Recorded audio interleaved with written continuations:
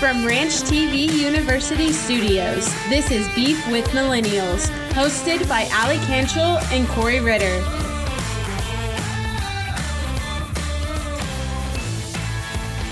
We're here to give you the facts on beef production and how we as millennials can make an impact on the future of the beef industry. So today we are going to be discussing Dr. Temple Grandin and the positive effect she has had on low stress handling of cattle. Dr. Grandin visited us here at Texas A&M, and Allie had the unique opportunity to film most of her presentations. So today I'm going to get some insight on Dr. Grandin from Allie. So Allie, how are you doing today? I'm good. Thanks, Corey. It feels great to be interviewed, even though I'm not really the person we're talking about today, but I feel honored to be here. So today we're talking about Temple Grandin. I'm really excited. I spent a whole week with her here at Texas A&M. I followed her around and filmed her and probably annoyed her a little bit with how many times I asked her to mic up, but hey, that's my job. All right, so let's just get started with a little bit of background information about Dr. Grandin. Where did she grow up? So she actually she was born in Boston, Massachusetts. Her mother was actually an actor and actress, and she wound up originally, how she got her livestock background is her mother remarried, and her stepfather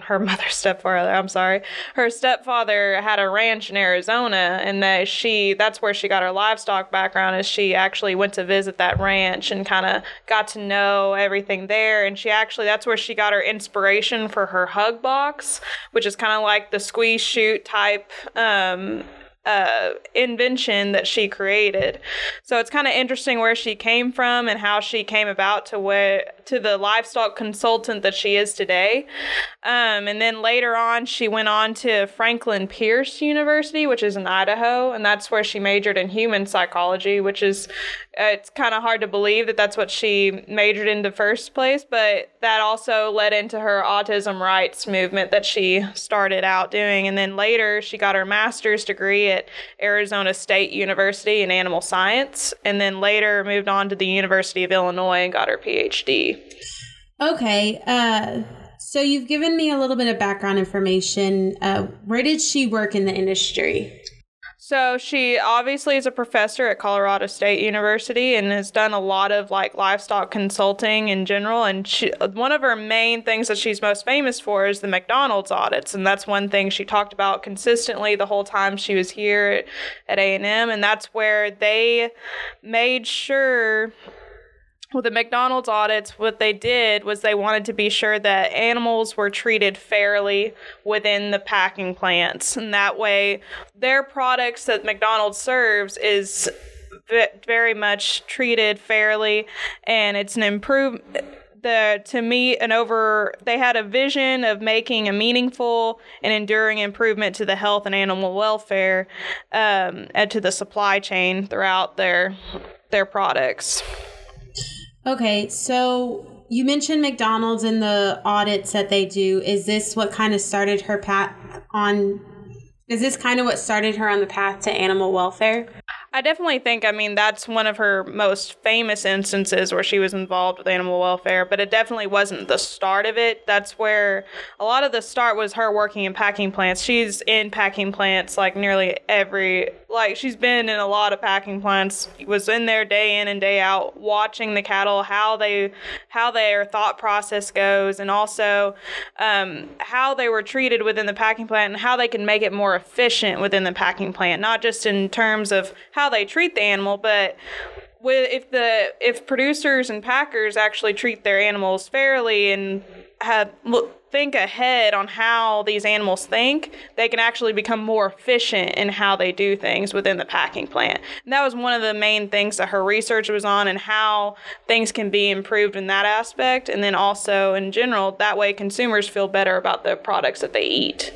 Okay, so Dr. Grandin is obviously not the only person who has done research or has tried to make an impact on animal welfare. What sets her apart from other animal scientists?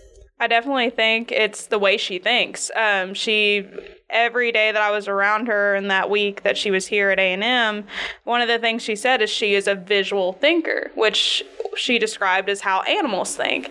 Animals think in visuals, they think in pictures. So, for example, if you go out there and feed your cattle in this certain red shirt every day, they're always going to recognize you in that red shirt, or, for example, even in your red truck that you have. But if you show up in a different shirt, that's a different file folder in their brain of how they think of you, and like it'll make a different reaction to the cattle. So everything that they see is seen in visuals. So anything that changes, anything that happens differently will affect them in some sort of way and how they react to it. And so definitely she thinks in that aspect, and I think the fact that she thinks that way has helped her relate to cattle better, and it's definitely something that people have noticed in the way she does things. Temple attributes her success as being able to have a visual memory and to recall detail in things. So she compares it to having full length movies in her head that she can replay and notice the small details in them. And usually her insights into the minds of cattle has taught her to value the changes in details, so to which animals are particularly sensitive, and to use her visualization skills to design thoughtful and humane handling equipment. So Dr. Grandin has obviously had a huge impact on the progression of animal welfare in the beef industry, but how has animal welfare changed in the industry? So I'm actually going to let her answer that question in one of the clips that we took while she was here, because she has definitely a great answer to that question and how it's improved over the times that she's been working within the industry, and also how it can improve eventually. That's a good question. The question was, who was harder to train, day-to-day people or the executives? Okay, back in the 70s, I thought I could fix everything with equipment. I learned really quickly that's not possible. So I started to train employees, but then managers would untrain them. So through the 80s, I concentrated on training managers, because you've got to get managers to buy into good handling. But the huge change happened when I trained McDonald's, and then they had to fix some stuff.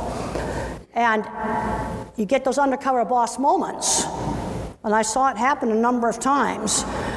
It's like, oh, there's stuff that we really have to fix. And it worked because I did not shove any equipment down anybody's throat. In fact, I'm kind of amazed that I managed to get some of these older plants that were built in the 60s to actually work. It's amazing what some non-slip flooring in a stun box does. And almost every single plant that had a stun box got steel rods in the floor. Because when we did this, the double D rubber mats did not exist then. They came in a few years later. And I certainly didn't have a conflict of interest with the steel rod company. I don't know how many conference rooms I sat in. I said, don't cross them like this. You got to cut the little pieces and make it flat. Use 3/4 inch and 1 inch rod. Boy, did that improve a lot of stun boxes. Because what that does is it stops those little side slips where they just jig like this and they go berserk and you can't stun them because the cow won't settle down or the steer won't settle down. He's just jumping all around. And then on restrainer systems, you got to have an animal come in calm. You know, if you poked it all up with electric prodders, get them all excited, they're going to come in really hard. So it's come in fast and be jumping around. What I found worked was training buyers. That did more good. But we've got to get them doing sensible things. Because in the UK, you had buyers coming in telling poultry plants to put in chicken stunning systems that did not work. Really expensive stuff. The thing that made me really happy is out of 75 plants, only 3 had to build some expensive stuff. All the others we fixed with extremely simple things. It's amazing what changing lighting. Light up a dark chute and they go in. Move a light on the ceiling, the reflection disappears. Turn off one light. Just very, very simple things. The other thing we had to really enforce is the number of animals you bring up. Number of pigs, number of cattle. Like one system, it might be 8 pigs at a time. In another cattle system, it might be 16 fat steers at a time. And then once you figure out what small group works in your plant, you got to enforce it. Because that good handling, you're going to have to walk back to the yards more to bring up the small groups. And people don't want to do the walking. And that's one of the things we've had to really enforce. And the minute the backs turn, instead of having maybe 18 cattle brought up, they got 30 cattle stuffed in a crowd pen with 2 people with electric prodders poking at them because they all turned around on you because they left them in there too long. It's figuring some of these things out.